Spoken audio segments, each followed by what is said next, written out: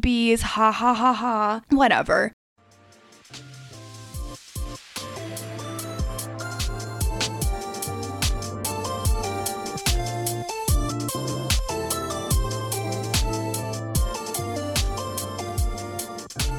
Hello everyone, welcome back to the Riverdale Recap Podcast. Today we will be talking about the 16th episode of Riverdale's Season 5 Band of Brothers. I'm Mary Kwiatkowski, and I am joined today by no one. This is going to be a weird podcast. I'm recording it now, but I'm not even sure how we're going to format it when it's released, so for all I know, maybe you'll hear us mixed in.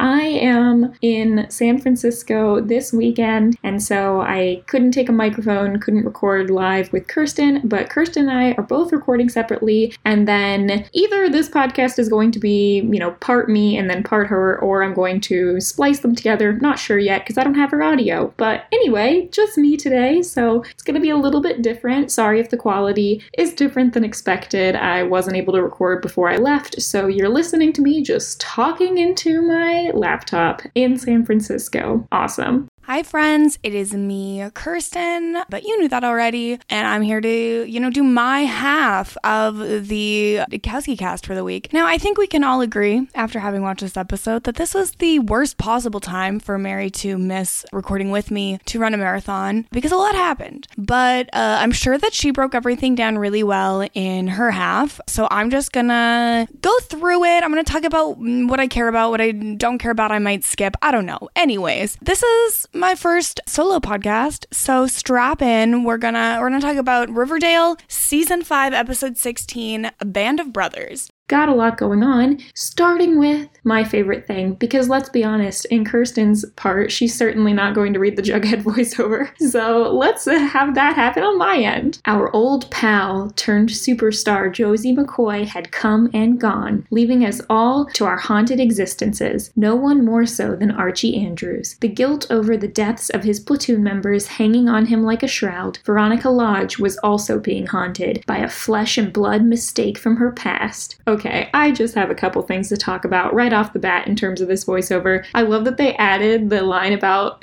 our superstar pal, Josie McCoy, had come and gone, because having that one line in right there is really the only thing that ties this episode even remotely to the last one. We all knew that the last episode was kind of just a bottle episode, so that line's really the only thing that links them together. Okay, I don't know how much we've mentioned this, because it's happened a couple times, but Archie has been seeing sort of visions of his platoon members in these kind of hallucinations, although his platoon members, so they're in the army garb and usually covered in blood or bullet holes or whatever, and he's seeing them just sort of in the background. It's kind of haunting him, but they're not like zombies creepily, running up to him or anything like that. They're just kind of in the background, and so he's going to see a lot of his platoon members throughout this episode, but he's been seeing them for the last couple as well. We haven't really mentioned it as much. I think we said he had hallucinations, so that's kind of been happening. So I guess first I'll zoom through the Archie of it all because I don't care. So basically what I had said a couple episodes ago is that I did not trust this show to treat PTSD well, and I think that I can confirm that they did that, because basically they framed that Archie's PTSD was actually just his guilt and that he could, soothe his guilt by taking care of General Taylor. So basically he finds out that crusty old man is getting a full salute and retiring with honors, and he's pissed because he's literally a war criminal, so why is this man getting full honors? So basically he decides that he is going to bring forward a military tribunal to try and get him dishonorably discharged. There's a lot of drama. Eric is like, oh, but you might re-traumatize people. Oh, but also I had orders on that mission, and so I could also get in trouble. Archie goes on a tour talking to all the families of the people who died in the mission, which are very unnatural and weird. They have a whole tribunal and get a verdict all in this episode. So again, the timing of the show makes absolutely no sense, but I am pretty sure that General Taylor is going to end up having played some role in that alien/army base theory of what we had. So it took up a lot of the episode, this Archie plotline, but I didn't care for it. It was very boring. I feel like they are once again not handling actual issues well, and it was an Archie plotline that happened. So I'm not going to talk about him anymore. So we love to see it. So let's start off with the Archie plotline, which is army trials. Like I said, he's still seeing his dead platoon members everywhere, and he's angry about something in the newspaper, which he calls the Brave and True. Is the Brave and True a real thing? I couldn't find it anywhere, but is this a Close But No Cigar on some sort of other newspaper? Is there like a all-military newspaper or something? Let me know if that's a thing. But he's really upset because General Taylor, who we knew from a few episodes ago, I think it's been a while now, but earlier on in the season, we found out that Archie's general had sent him on this like rogue mission, and that resulted in a lot of the deaths, but it wasn't like a sanctioned mission, or it was, clearly something that General Taylor was doing for his own gain. And so we know in the past that General Taylor has been threatening Archie with like Archie wanting to come forward about the truth, but Archie's now angry because the paper is saying that General Taylor is retiring with full honors. And the New York Times reporter who had previously come to Archie and said that she was gonna like take care of the situation apparently got her story killed by her editor because there wasn't enough evidence about his dirty missions to be going off of. So obviously Archie's really upset about this and he wants to go public with the news, but Eric tells him to just let it go and move on because there's really nothing to be gained from this. And Archie keeps worrying about it, so Frank asks him like what really happened on this army mission that is haunting him so much. And we've heard bits and pieces before, mostly about Bingo, but as it turns out, he said he was ordered into a fire zone to deliver medical supplies to civilians, but it turns out that was just a cover-up to take down a warlord in that region, and Archie pushed back against Taylor and didn't want to do it, said it was a suicide mission, but Taylor didn't back down, so Archie just caved in and did what he was told. They were all in trenches, but they couldn't get a signal to call for help, so Archie scouted out to higher ground to make the call, but when he got back, most of his platoon was dead, except Eric, who had his leg blown off, and Bingo, who was stuck out in no man's land. So Archie, for some reason, does the superhero move of like going to the bad guy and trying to convince the bad guy to just like turn himself in, which of course doesn't work. General Taylor instead says that he's going to go public and say that Archie was the one who went rogue and led his man into an ambush, and that it was going to be his word against Taylor's. So Archie's obviously very upset with this, and he still wants to go public because he said he just can't sit on the truth and keep it silent any longer. Eric is continuing to push back and tells him that this is now, him going to this trial is going to potentially open up a lot of old wounds for the soldiers' families. So Archie's idea is that he's going to go around and talk to these soldiers' families and sort of like get their okay. And he has mixed results. The first person he goes to is someone named Travis's, I believe, mother, hard to tell, and she actually blames Archie for not bringing Travis back alive, so that's really hard to hear. And then Archie goes and talks to another young guy, I'm not really sure who, but somebody who is associated with Jim, and he ends up saying like that he will support Archie because Jim had sent him a bunch of letters talking very highly about Archie. And then Archie talks to someone named Aiden's wife, and she says that she has made peace with what happened, needs to concentrate on her son, but she tells him to go and do what he sees fit. So mixed messages. I'm not really sure like what the whole point of this plot was, because it's not really like we get all of this build up, but spoilers, we're not even gonna see the trial. We just see Archie and Eric go to the trial, and which Eric eventually ends up doing. He says that he like was worried about testifying at first because General Taylor had also called him in and like gave him a sniper mission to do to take down this warlord, and so he felt that he betrayed his platoon by not helping out more. But he ends up going with Archie, and they get a call later on from the Judge Advocate General who says that Eric is all good, he's been forgiven, and that Taylor is going to be discharged without honors. So everything works out, but we had like a lot of scenes of this that kind of didn't really serve a purpose. Like some of the family members were pro Archie speaking out, some were against it, but we didn't even get to see them actually do it. So surprise, surprise, all in all, not my favorite plotline. Like it was pretty straightforward, and it just really more serves to show like Archie's a really good guy, whatever. And I think the bigger picture here is that this is like going to be a coping mechanism that Archie is doing in order to move past some of his personal trauma from this mission, and I assume some of the guilt associated with it. I feel like this is like a little bit retroactive. I could have sworn that in the beginning when we first heard about this mission, when Archie gets discharged and Eric does, that like Archie had lost some men but also saved a lot, but then now it seems like the only person he saved was Eric, so I'm not really sure about that. But by the end of the episode, Eric, Archie, and Frank all cheers to the fallen band band of brothers, hence the episode title. And we see all the men sitting in a booth in the corner, and they are no longer in army gear and like bloody this time, but just the normal members of Archie's platoon. So I guess he's still seeing them, but they're no longer haunting him. He's just like remembering them. So that's nice, you know, typical Archie plotline.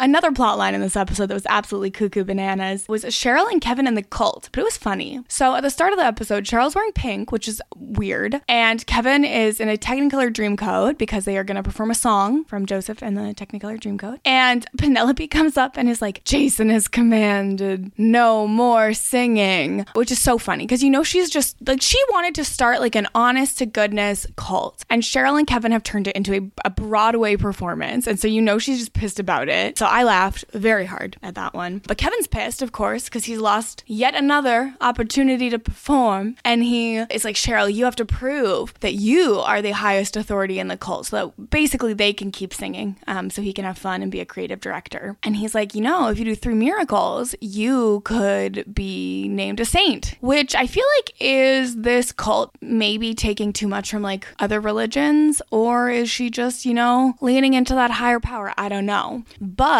she will perform 3 magic tricks basically over the course of this episode. The first one she does is she turns water into maple syrup, like Jesus turned water into wine. I was very uncomfortable because she's calling Kevin Brother Kevin, which is weird to me. That I don't know how that magic trick works. I wonder if Mary knows how that magic trick works. I'd love to hear from her on that one. You know, if she does 3 miracles, she'll get sainted. So that's 1 miracle down. Her next miracle is that her hands are like bleeding for everybody's sins. I don't really understand, first of all, how she did this. Second of all, how it's a miracle. Third of all, why? Like here's what I wrote in quotes. Her hands are bleeding, mimicking the holy wounds of Jesus. And I just wrote, excuse me? Like, ma'am, no. What are you talking about? You know, like just bizarre. This is where Cheryl's like, oh, okay, don't worry. I have an idea for my 3rd miracle. Do you remember when I got revenge on Mr. Honey for not letting me have my back to school party? And the answer is no, Cheryl. I do not remember this. I'm sure I podcasted about it, and based on context clues from the rest of this episode, I was able to determine that it was involving bees, you know, very funny because his name was Mr. Honey, and then she used bees, ha ha ha ha, whatever, but it's fine. So Kevin is like hesitant about the bees because he is severely allergic to them. So I think that that's a valid concern that he has. So I also don't think he should have been in the room when the bees were there because he's allergic. But I guess if he's not there, then it like brings up questions of, oh, do you not trust that Cheryl like is gonna protect you from the bees? So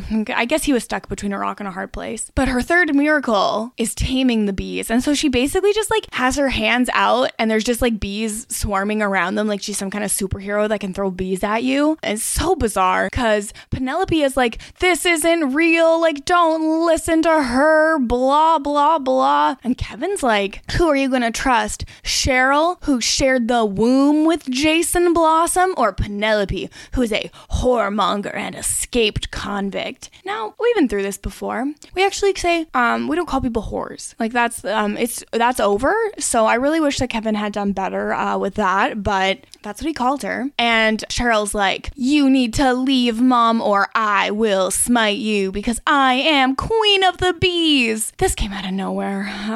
But you know what? Sure, whatever. I don't care. Then towards the end of the episode, we see Cheryl and Kevin one more time. And Kevin's like, how did you keep the bees like off of you? Did you have like an ointment on your hands? She's like, no, I had no ointment anywhere on my body. Something inside me has shifted, Kevin. Something powerful. Something I can't explain. But I'm feeling more connected to things than I have in years. And so she basically is like, maybe I'm really a saint. But no, Cheryl, you're a witch. We know you're a witch. It's very clear that you are a witch. And Chilling Adventures of Sabrina also indicated that you may be a witch. So I think Cheryl's a witch, and I just want to know why she never had to write her name in the like book of the devil, like all the witches in Greendale had to do. So that's my question. We also found out that Cheryl's middle name is Marjorie, and I don't know if we knew that before, but I just felt like that was important information that we needed to have at this time, you know? I feel like doing this solo means that I'm just going to blow through all the plot lines. It's going to be like 20 minutes. So I hope you are all in the mood for a shorter pod this week. I don't know how long Mary took, but I know Mary was in a hurry. It's tough times. It's time for 3 Miracles, the tiny little Cheryl and Kevin plot. I know I've said this like every single episode, but I'm never going to stop being annoyed that instead of just making Cheryl and Kevin bigger characters, they just feel obligated to like throw them into a little tiny subplot together. I don't know why, but I feel like some of the smaller characters, like Tabitha or Eric, like they feel like bigger ones because they're just sort of more consistently there, whereas it feels so shoehorned with Cheryl and Kevin because they not only like have to have a designated plot to themselves, but it's to themselves and like no one else ever enters that universe. It makes me think about how at this point it must be so annoying to be like an actor on this show and not get really to interact with that many people. Like you basically have your assigned person that you're always with. Like at this point, Archie is with Eric and that's it. Veronica is with Reggie and her dad and that's it. Betty is usually alone, but sometimes with Tabitha or with Jughead, and that's really all they get to do. And Cheryl and Kevin just really only get to be in each other's plot lines. So this whole thing makes no sense. I don't understand where we're going with any of this. If this doesn't have like a higher purpose, oh, look at me talking about the religious plot line as having a higher purpose. If this doesn't have a higher purpose in wider respect to someone else's plot, I'm going to be really annoyed because it just seems so random. But Cheryl and Kevin are getting ready to sing, according to them, a medley from Joseph and the Amazing Technicolor Dreamcoat, but they don't even get to do it, which I think I'm gonna guess Kirsten was so happy about that she didn't have to get another musical number. So she starts singing, but then Penelope dramatically stops them and says that Jason commands no more singing. And like, Cheryl's upset about this, but since when is Cheryl the head of the ministry? I thought this was like Penelope's thing that she started in prison and then she brought out, and it's like, it's her thing, and Cheryl just randomly got involved with it. And I thought even more so that Cheryl was just kind of like going along with her mom. But now there's like this big feud where Cheryl needs to show her mom that she's the head of the ministry, but she's not. And so Kevin tells Cheryl that she needs to upstage her mother by performing 3 miracles in order to qualify for sainthood, because I guess if Cheryl's like, I'm a saint, then I'm clearly the head of the ministry. I don't know. I don't understand any of this. So Kevin says that in junior high, he was obsessed with David Copperfield, and so that he's going to help her fake 3 miracles, basically. So the first one, she's going to turn water into maple syrup because of course she is. And she says it's the nectar of the gods, which is just not true, but okay, go off. And then miracle number 2, Cheryl is going to bleed from her hands, and that's her quote unquote experiencing the collective pain of the congregation. Okay, that was kind of gruesome. And then for her third one, she says that she wants her miracle to be something with bees, and she's like really adamant on it, even though Kevin says he's super allergic to bees and doesn't want her to. And she's like, no, my Nana was an avid beekeeper. She'll teach me all her ways. I don't know why she's so obsessed, like so set on this, and it was kind of a dead end here because I really thought like something was going to happen with Kevin or he was going to get stung, but no, nothing like that happens. She just sticks her hand in a tank of bees, and then Penelope is like, don't fall for her parlor tricks, and Cheryl kicks Penelope out while holding up her fists in the air that are just like swarming with bees, and then she calls herself Queen of the Bees. Like, this is during a service. I don't understand what any of this did. Like, I guess the thing about her like bleeding from the hands was like kind of biblical. I don't know how sticking her hands in a tank of bees has anything to do with anything, and I feel like I don't know, that one seemed like the easiest to fake for whatever reason. But whatever, Penelope gets kicked out of the church or something. And then at the end of the episode, Cheryl and Kevin are talking, and he's like, so how'd you not get stung by the bees? Did you have some kind of special ointment? And she's like, no, look, I'm not saying I'm a saint, but maybe I'm just a saint. Wouldn't that be miraculous? What? So she's just magical now? She says something inside her has shifted and she feels more connected to things than she has in years. I don't know. Kirsten, tell me, is this somehow connected with Sabrina? Is she just a witch now? I don't know. I'm so upset by this whole Cheryl Kevin plotline, and I really don't want to talk about it anymore because it doesn't mean anything. Like, I hope it will. I hope it'll mean something eventually, but so far it just doesn't.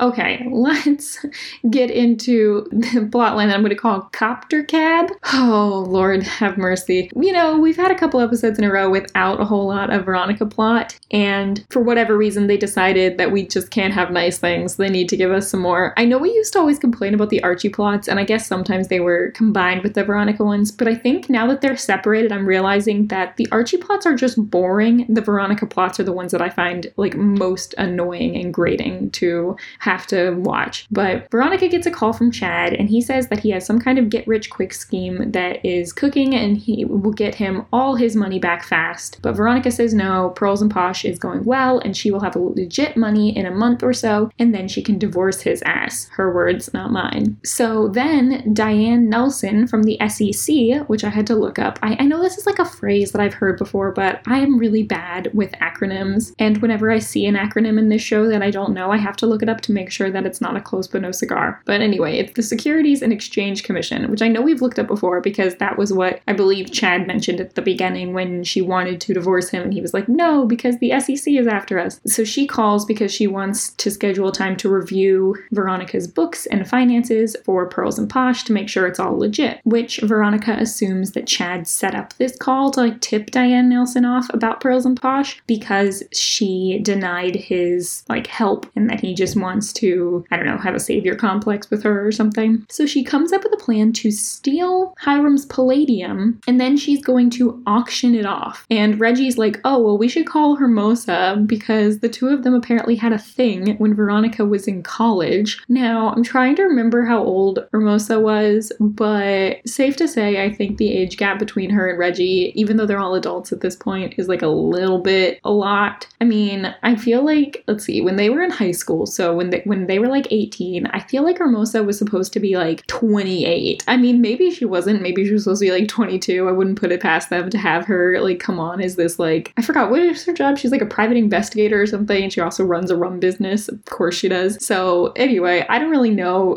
Like, I don't know what that was all about, but good for Reggie, I guess, for hanging with Hermosa.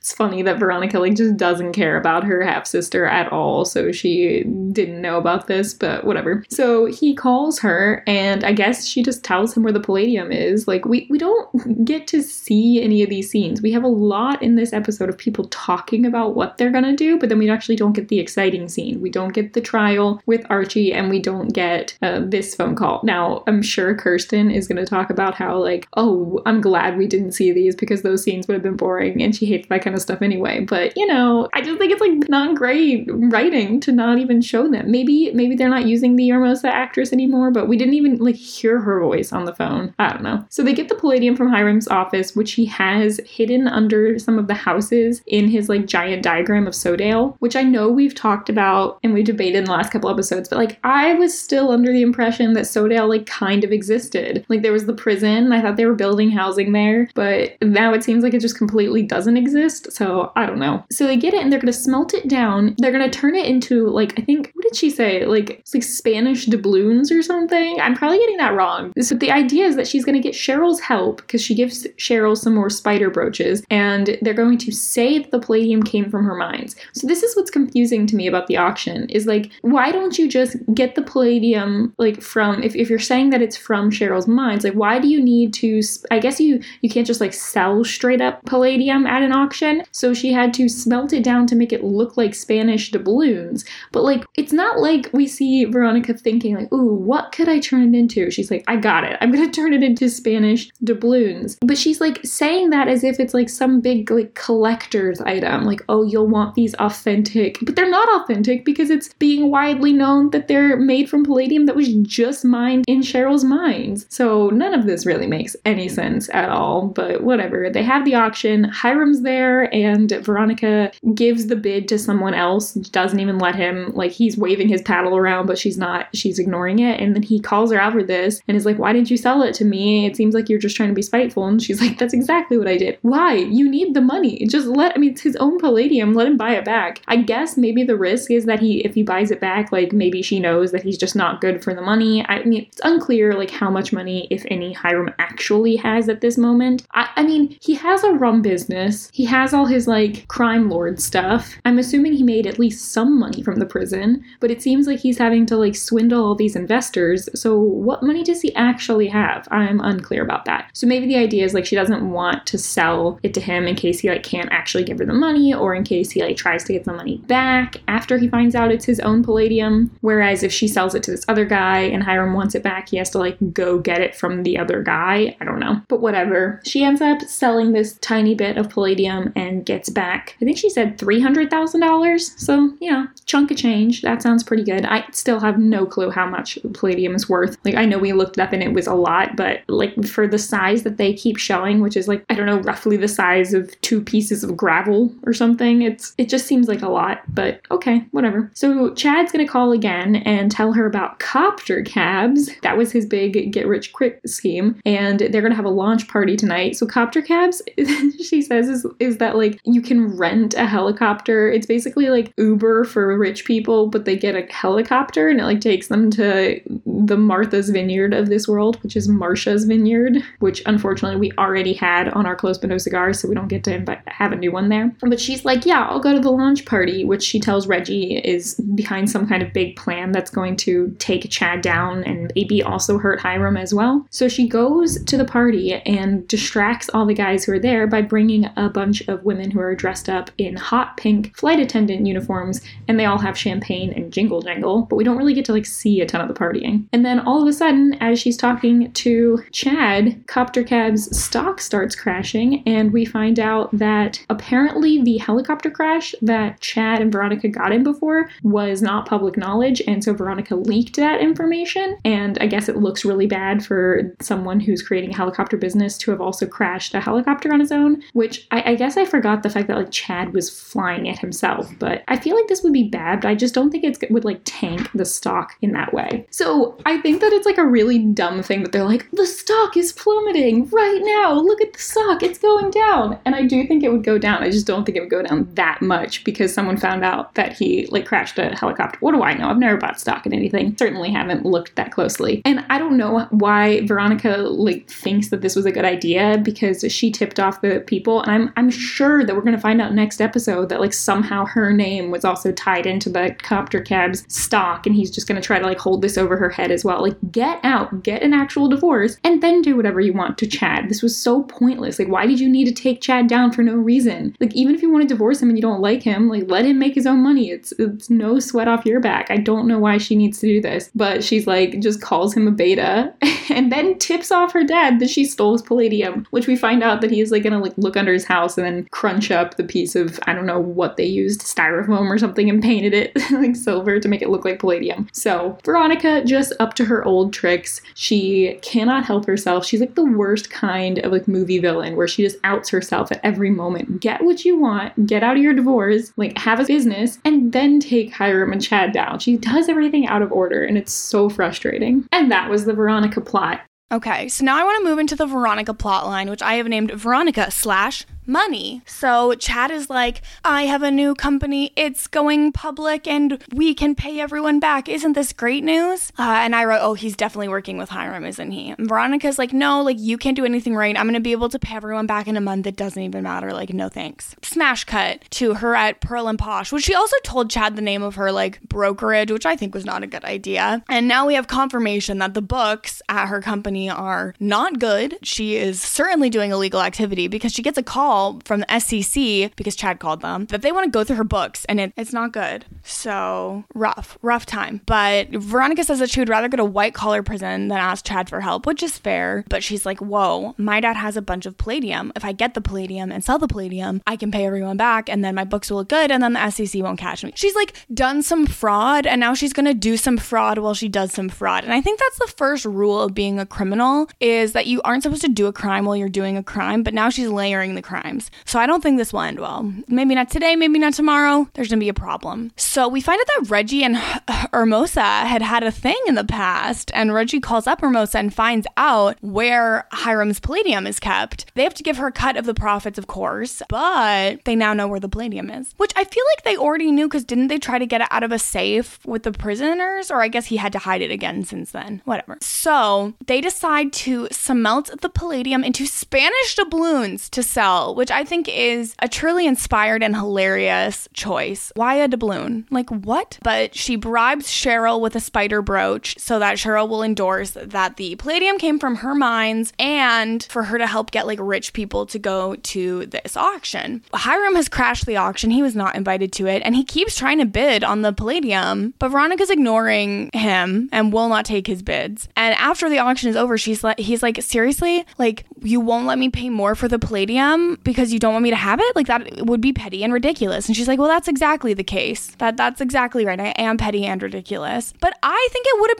been really funny if she sold Hiram his own palladium and then he goes to like add more models to his thing and he finds out that his are gone and he just like got totally cheated. I guess you don't want to piss off Hiram though either, because he'll come for you, but he's gonna be mad anyways, so it's not a great decision. But I laughed really hard. She wouldn't let him have it. She also gets another call from Chad, who's like, yo, I heard about your auction. Hate to see you so desperate for money. You should just take my money. And she's like, no, I've already paid everyone back. Everything is good. My books look good. Like, the SEC won't come for me, you know? What I love about this is that Veronica has a habit, I don't know if we've called it out before or not, of closing her laptop to end a video call. And it is such big flip phone energy that I do truly love to see it. Chad's little company that he's been working on is called Copter Cab, and it is helicopters that take rich people to and from Marcia's Vineyard to parties. So that set off alarm bells because I feel like Chad has a history with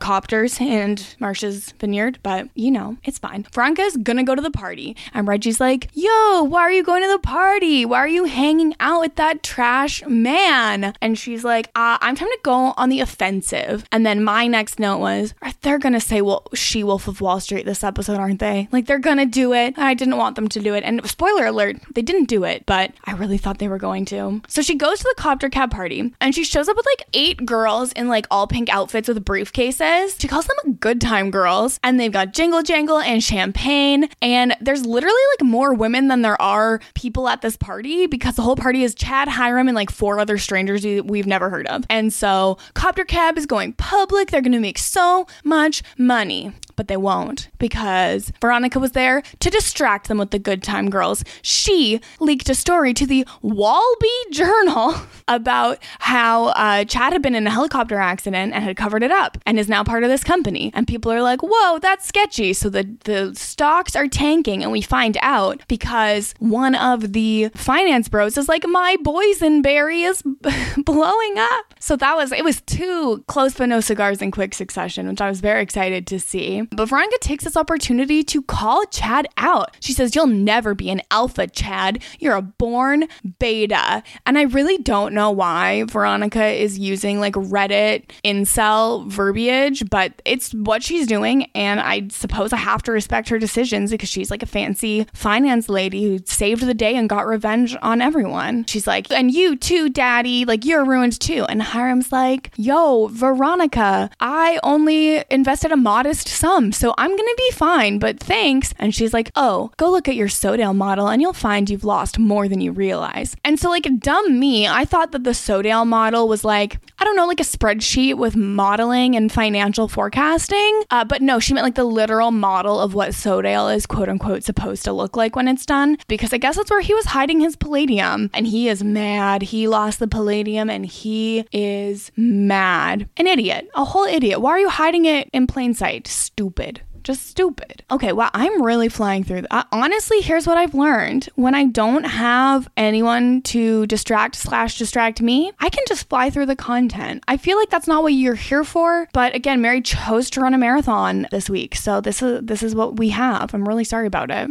And for our final plotline, Books and Booze is the somewhat Betty Jughead plotline, but really mostly Jughead, tiny bit of Tabitha. There's really not that much Betty in this one, and I thought there was going to be because there were several clips from her scenes that had been in the promo for this episode, but that was really it. Like, basically everything you see in the promo is what you got in this episode. So Jughead's still going to his AA meetings, and he's now 7 days sober. Good for him. And he says that he's supposed to go through his steps, and one of the steps is to apologize to people. This is, like I said, exactly like a fan fiction I read, except in that fan fiction, he was like 2 years sober and he was doing a much better job apologizing. But he's like, okay, first I should go apologize to Betty. And so he goes to the Cooper household, but Alice tells him that she's not there because Betty is out working the lonely highway, which I think that Jughead is supposed to be kind of worried for her doing this. It's clearly a very dangerous thing that she's doing, but I don't know, the emotion just like wasn't conveyed properly. Like I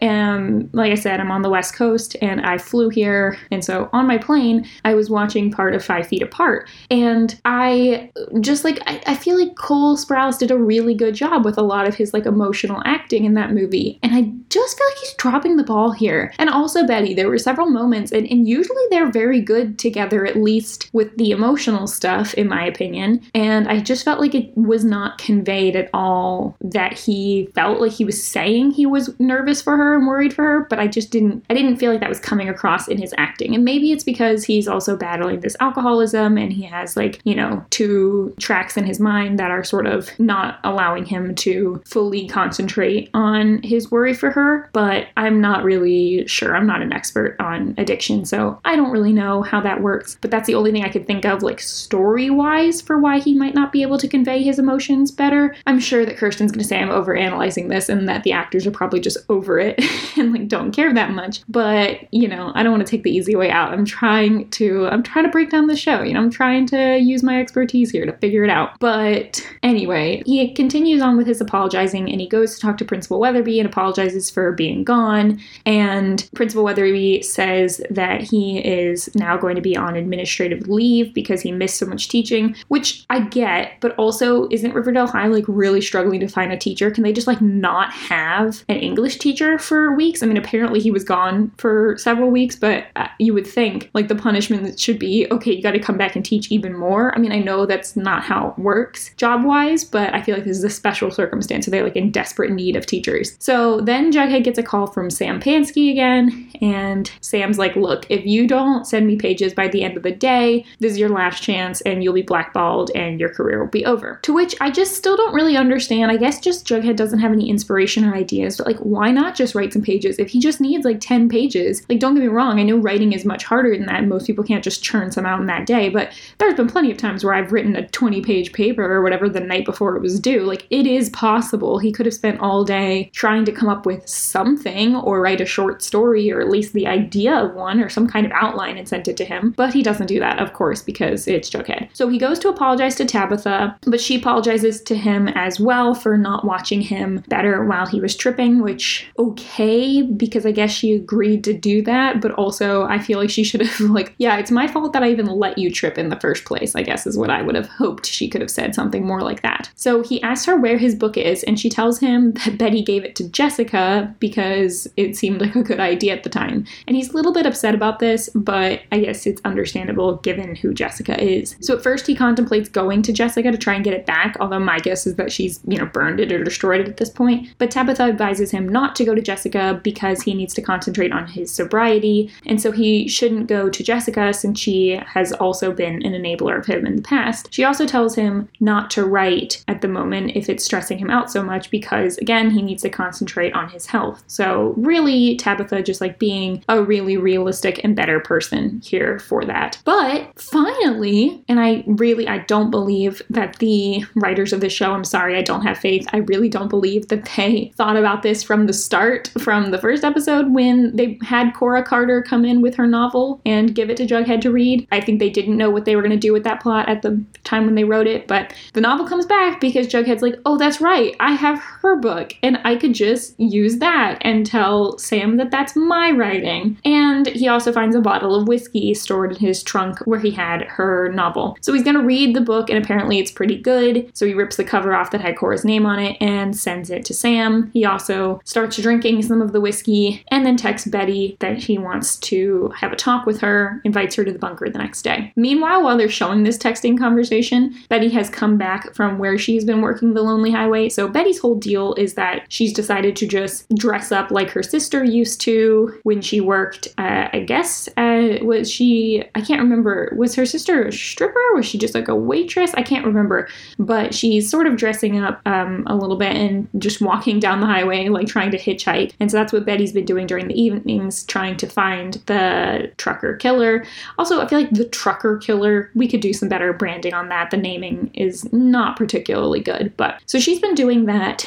And so she had a lot of lipstick on, and she just like wipes her lipstick off the back of her hands where it smears all across her face. It's like the most absurd, I don't know, way possible. I guess maybe it was supposed to be like an homage to back in like the first couple episodes of the first season where she put some red lipstick on. Her mom came and just like rubbed it off, and I was like, that's not how you get rid of lipstick, but okay. So she goes to the bunker the next day to talk to Jughead, and he's like, hey, is it safe for you to be walking the lonely highway pretending to be Polly? And she's like, probably not, Jughead, but I'm running out of ideas, which I thought was just really on the nose and kind of funny. Maybe I need to rewatch it. I'll admit, I accidentally hit some kind of button on my computer that made the video go like in 2 times speed, so I kept having to pause it to like figure out what was happening. It was going so fast. Maybe that's why it felt like their acting was really stilted and like not emotional, just seemed like 2 zombies talking to each other. But yeah, I feel like she just kind of staring off into space. Like, he apologizes for the voicemail he sent her and tells her that he's an alcoholic, which is apparent even as he is literally sitting there still drinking while he's talking to her. I believe she's also drinking. It's unclear because she's drinking out of like a camp mug, like a copper mug or something, or a steel mug, while he is drinking out of like a whiskey glass. So it's hard to tell if she's also drinking. I like half thought that maybe the plot twist was going to be like, oh, he's been drinking out of this glass, but he's not actually drinking the whiskey, but that wasn't the case. He just was drinking again. And so I feel like this was a really emotional, like should have been a really emotional conversation. Like, he is opening up and telling her that he's an alcoholic, and she's just kind of like, yeah, now about me though, like I totally identify because I have had a problem with being like having a compulsion towards hunting serial killers. So it like just completely ignores the fact that he's been an alcoholic and just goes and starts talking about herself. So I'm not saying that she needs to be comforting her ex, especially since he sent her that horrible voicemail, but it just seems a little out of character for her to just not care at all. But yeah, she says that she has felt a void all throughout college. She was trying to be normal, but since she has that compulsion towards hunting serial killers, she now feels like she's more comfortable studying serial killers than socializing with normal people. And she tells him that that's why she wasn't at his book release party, because she got an offer that night to work on the Trash Bag Killer Task Force, which I think also doesn't make sense because like with the timeline, I know Kirsten's gonna get mad about this too. Okay, if you remember in the phone call, he says 7 years, which isn't correct. I think at the most it could have been 5 years or something. But then she says, why are you apologizing for something you did half a decade ago? Which would mean that he would have called her 5 years ago. So it should have only been 2 years on the phone call. It's very confusing because she also says though that she wasn't able to go to his thing because she was getting put on this task force, which means she must have already graduated college and already been working at Quantico at the time, which would have had to have been at least 4 years post Time Jump, which means it could have only max been 3 years ago. So the timeline makes no sense. I would really love to chart out like where they're all supposed to be during this cell phone call, but like we saw that when he sent her the message, he said that it had been 7 years since he had, seen her, which would have been basically very shortly before the start of this season. But that doesn't make any sense because it didn't take him that long to write the novel. Plus, he said that he had written the novel to, I guess, like Kirsten believes, in his first year of college. I don't know. None of this makes any sense, and it's a horrible mess. And they just like can't do very simple timelining for a TV show. I just feel like if I was making a TV show, I would just chart out like what are the big events, where was everyone at this time, but instead they're just playing super fast and loose with it. And I mean, at the very least, the one thing that they could have done to fix this would have been not have him say 7 years in the phone call, say like 5 years, but then at this point here in this conversation she would have had to say like, oh, why did it take you 2 years to apologize? I'm going to go with, I'm still like in my own universe, I'm saying that the book release party was 5 years after they left Riverdale, so it would have been like 1 year post-college, even, or, more so if Jughead actually didn't finish college. That would have been roughly the time that Betty had been at Quantico for like a year, and it would have only been 2 years ago. That's my timeline, even though that's not clear that that's actually what's happening. I'm I'm going with it. I'm putting my foot down. That's where it is. Ugh. Also, I was a little upset that Betty didn't go ahead and open up more fully with him and say, like, talk about the fact, like, this feels like a good opening for her to have also said, like, part of the reason I'm obsessed with catching serial killers is because I was captured by one. Like, I know it's a really deep thing to talk about, but it just felt like it was a good time. They were alone. Could have done it, but she didn't. And during this whole conversation, Sam's gonna call again, tell Jughead that he loved the book, but Jughead caves really quickly, tells him it's not him, and he hasn't written anything. So his conscience just caught up with him real fast, like within a couple hours. So Sam's like, oh, I'm really sorry, kid. I know you're going through personal stuff, but I'm gonna have to drop you as a client. And he's like, okay, understandable. And he's gonna send Sam Cora's contact info. So that was nice of him. At least she'll get a book out of this, I guess. And then Tabitha talks to Jughead at the end of the episode, he says that he's worried about Betty walking the lonely highway, and she's like, I'm gonna take care of that. You need to concentrate on you for a while. Promise that you'll still go to your meetings. And then at the very end, we see that he is at his AA meeting, and Betty is getting ready to go out on the highway, but Tabitha joins her, and Jughead in voiceover says that he has a bad feeling about what's going to happen next. So I did check out the promo for the next episode, and I don't really think they showed like any clips of the highway stuff, so not sure if anything's actually going to happen in that plot line. I mean, they don't always spoil everything, but a lot of the stuff seemed to be more about like the mining and potentially even the Mothman plots. So I guess we'll circle back to that, which is awesome. So Jughead's whole thing this episode is that he is in AA, he is doing the 12 steps, and he is at the part where you make amends. So I guess he has already taken a searching moral inventory of himself. I was just talking about AA on BoJack Horsepod literally last week. So the synergy is here, you know? So the episode starts with Jughead at an AA meeting. He's 7 days sober. It seems like things are going well for him already, but he's ready to do his apology tour and make amends. So I guess, yeah, he's done his searching moral inventory, he's admitted where he's wrong, and now he needs to go make amends with the people that he can. And he decides to make amends with Betty first. So he goes to the house, and Alice is there. Jughead has no hat on, which is still so strange to me. And Alice is like, sorry, she's probably working on the lonely highway. I don't know. And Jughead's like, okay, that's weird. But then we see a clip of Betty, and she's like in a fur coat, like hitchhiking alone in the dark. And it's like, oh, Betty, no, like, baby girl, you're in danger. Like, don't do this. We also get Jughead talking to Principal Weatherby, and Weatherby's like, you've been gone for weeks. You didn't arrange a sub. You didn't call in sick. You're on administrative leave. And I just would like to know, like, is he getting paid or no? Because if he's on administrative leave with pay, this is a sweet deal for Jughead. And that, honestly, best case scenario, you don't have to teach and you're getting paid. You love to see it. He also has like a running thing this episode where his agent Sam keeps calling him to say, like, you've got to turn in pages today or like your career is over. Like, you will not be a writer. Like, figure it out. And he's like, oh, bet, don't worry, I wrote a whole manuscript when I was high. So he goes to Tabitha, and before Jughead can say anything, Tabitha actually apologizes to Jughead for not watching him when he was on the mushrooms, which is a very nice thing to do. But Jughead is right to say, hey, I should not have put you in that situation. Like, I'm sorry. And he's like, I hate to do this, but like, I feel like when I was high, I wrote a novel, so where is it? And Tabitha has to tell him that Jessica has it, and he's kind of spiraling. So he goes into the bunker, and he's got alcohol, and he's got that girl's novel from the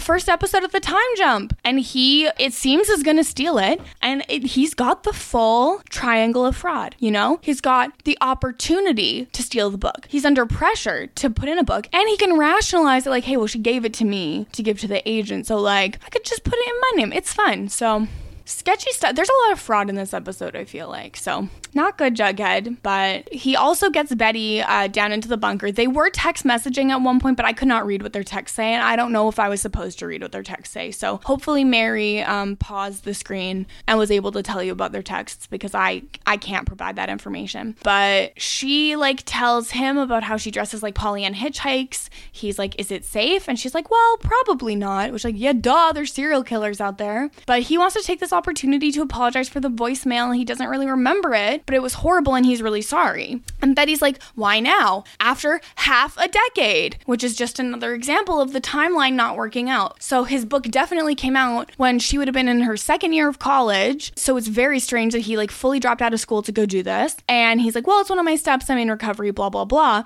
But the reason why she missed the party was that she had been asked to be on the trash bag killer task force, which means she was already in the FBI die when she had been out of high school for 2 years. So once again, the math is not mathing. Like, we've got a problem here because she should have still been in her undergrad at Yale, not in Quantico at all, let alone being asked to be on a task force. Like, she should just be like still in training now. Like, it doesn't make any sense. But this is where Betty's like, oh, I'm also an addict, because she's like compulsively hunts serial killers. And I liked Jughead had a line here, classic Cooper. You solved like 8 mysteries in high school and you were still valedictorian, which still doesn't make any sense. She says she's more comfortable studying serial killers than socializing with normal people, and like, girl, same. Me too. Jughead's like, you gotta take a break, and she's like, I can't. And this is where Jughead gets a call from Sam about this new book. It's incredible, and Jughead is too honest. He tells Sam the truth. He stole the book. He's a plagiarizer. Sam is furious about it and is like, I gotta drop you as a client. He says, you're a good writer, kid. I hope you can pull it together. And Jughead's like, let me send you Cora's info. I'm sure she'll be thrilled. So Cora's gonna get a published book out of this. I feel like we thought that there was gonna be something a lot more nefarious about Cora, but I guess it's just nothing. I guess she just had sex with Jughead one time and left her manuscript, and now is gonna be a published author and probably successful. I don't know. So Jughead goes to work at Pops and he's really distracted. He's not a good busboy. He is drunk. He's worried about Betty. Tabitha's worried about him because she smelled booze on his breath. And he's like, yeah, I had a backslide. And she's like, well, I just promise me you'll worry about yourself. Promise me you'll keep going to meetings. And she's like, I will take care of Betty, because Jughead's like, she's out there alone on the lonely highway. Tabitha's like, I'll take care of her. And I would like to know how she is planning to do so, because they already had a whole thing where she would like be on dispatch and like watch out for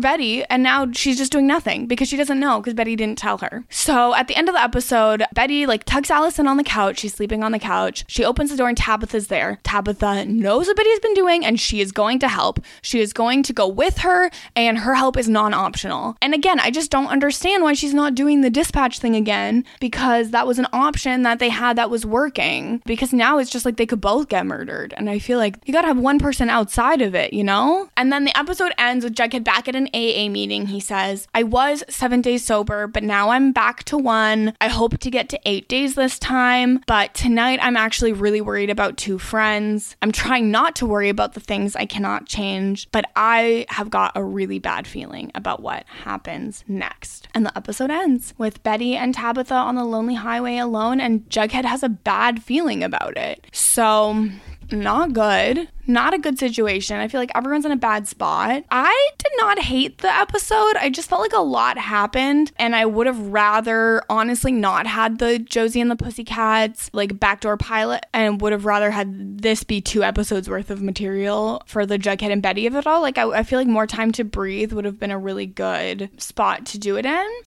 Okay, and now let's have some thoughts and questions from our listeners. So Zev is here, and Zev says, Archie, I'll make sure I get consent from the platoon's loved ones. And then just the gif from The Office that has Michael talking to Tony saying, what gives you the right? Which was in response to like what the first loved one basically told him. Although, I don't know, I guess, look, I have not lost a loved one to the military, but I feel like I would not put up a fight if someone was like, hey, I'm going to like get some more respect for your loved one's unjust death. I don't know. That's a really hard situation, so I'm not really sure. Zev says, I definitely didn't see that interaction going in favor of Archie based on the way they left that. Is that just me? I don't know. I mean, I guess like they just kind of wanted to tie up this plot line. Like I thought it was going to be a bigger thing too. I think this was kind of all just very pointless. Like I said, like I think it has more to do with Archie's conscience and his trauma that he's been through, and this was more so to do that, but sort of like through the lens of I'm also going to help other people. So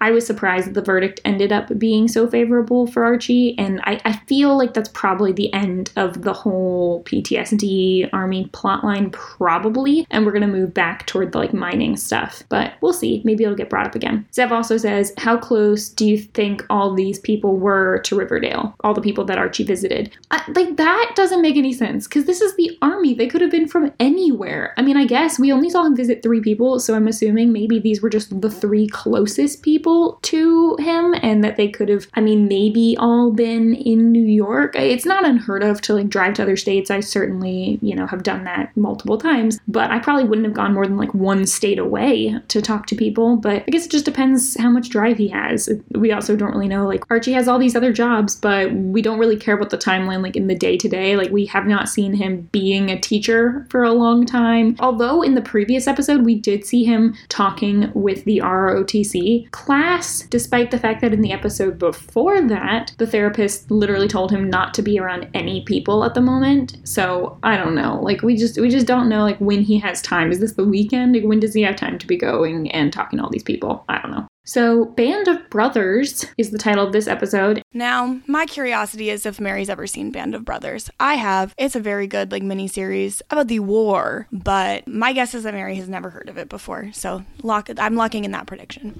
And it was a 2001 American war drama miniseries based on Stephen Ambrose's 1992 nonfiction book by the same name. It was created by Steven Spielberg and Tom Hanks, who also served as executive producers and who had collaborated on Saving Private Ryan. I have never watched Band of Brothers, but that seems like a pretty apt name for at least Archie's plotline here. It's really good. War stuff normally makes me very upset, just because my dad was in the military, and so I can kind of imagine him there. But the whole storyline covers a regiment and division from their whole training in 1942 to the end of World War II. It's really interesting. You'll cry a lot, but it's really good, and I think people should consider watching it if they haven't before. It's an interesting World War II story.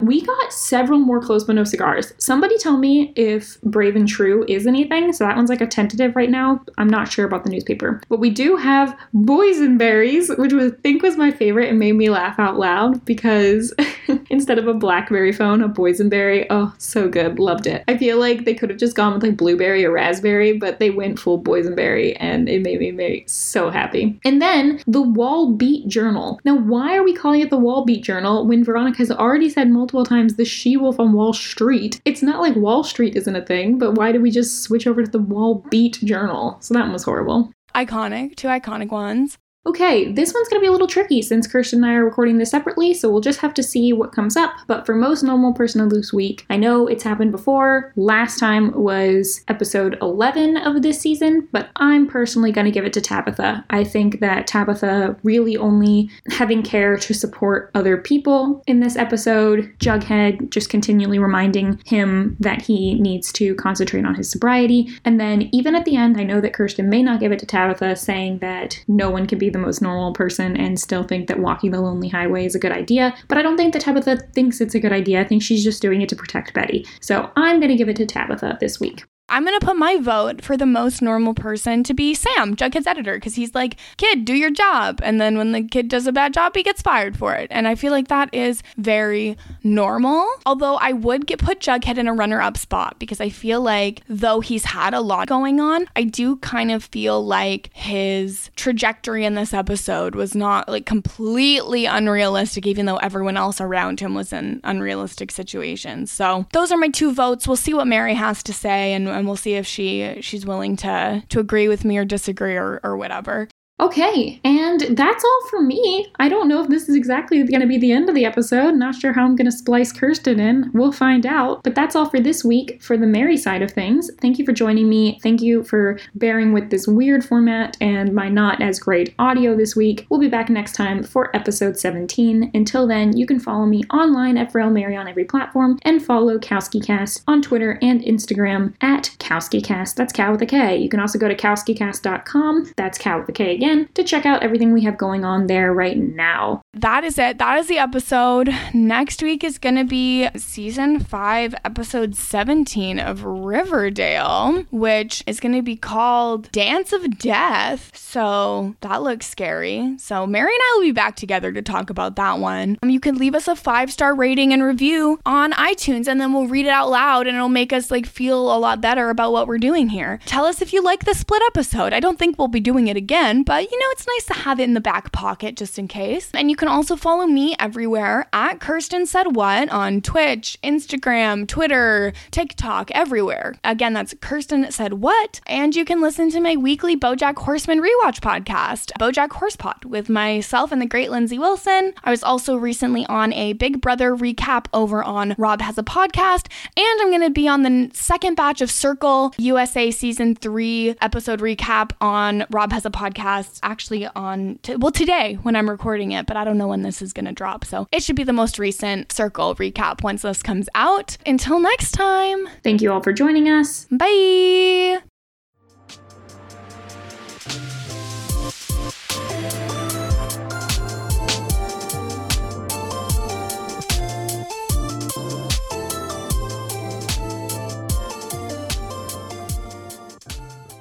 She's like done some fraud and now she's going to do some fraud while she does some fraud. And I think that's the first rule of being a criminal, is that you aren't supposed to do a crime while you're doing a crime, but now she's layering the crimes.